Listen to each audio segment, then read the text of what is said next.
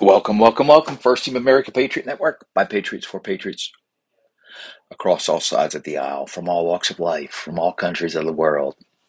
Threw that one in there on you. Anyway, talking more today about the uh, witch hunt at Mar-a-Lago at Trump's house.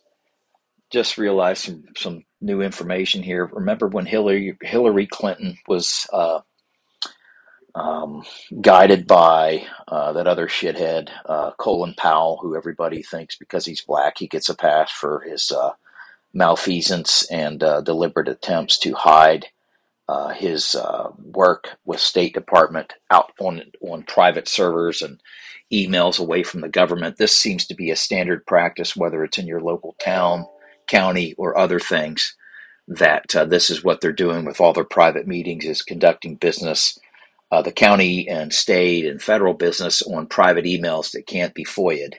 That's the whole effort here. But anyway, how this plays in the Trump's thing in Florida is that, remember when Hillary conducting top national security with State Department on her home server, bypassing all the regulations and rules and procedures that all State Department employees must follow or are instructed to follow. And yet, even under congressional subpoena for like 31,000 emails, someone of her friends or workers decides to take a hammer and software and delete her entire hard drive and all of that. Meanwhile, we know that all those emails aren't destroyed. They're on NASA or NSA servers in either Fort Meade or Utah or any other location. They're not disappeared. They're out there, and everybody pretends like they can't be pulled up. But the biggest part there is she deliberately destroyed evidence, and they're claiming that now they're starting to show and cite this federal code, U.S. Title 18, Section 2071, that says that Trump could be barred from running for office again if they found he was in possession of classified documents. Meanwhile, Hillary Clinton broke multiple national security rules, as probably Comey, Clinton, or Brennan and Clapper have, and they're not charged. And guess what? They weren't charged under Trump's time as president and with his DOJ. Why? Because he had Bill Barr there. Why? Because maybe they're all in this together, and once you're that big, you don't do time. But what's interesting with this is that Trump is being accused of stealing documents, and meanwhile Hillary gets a pass.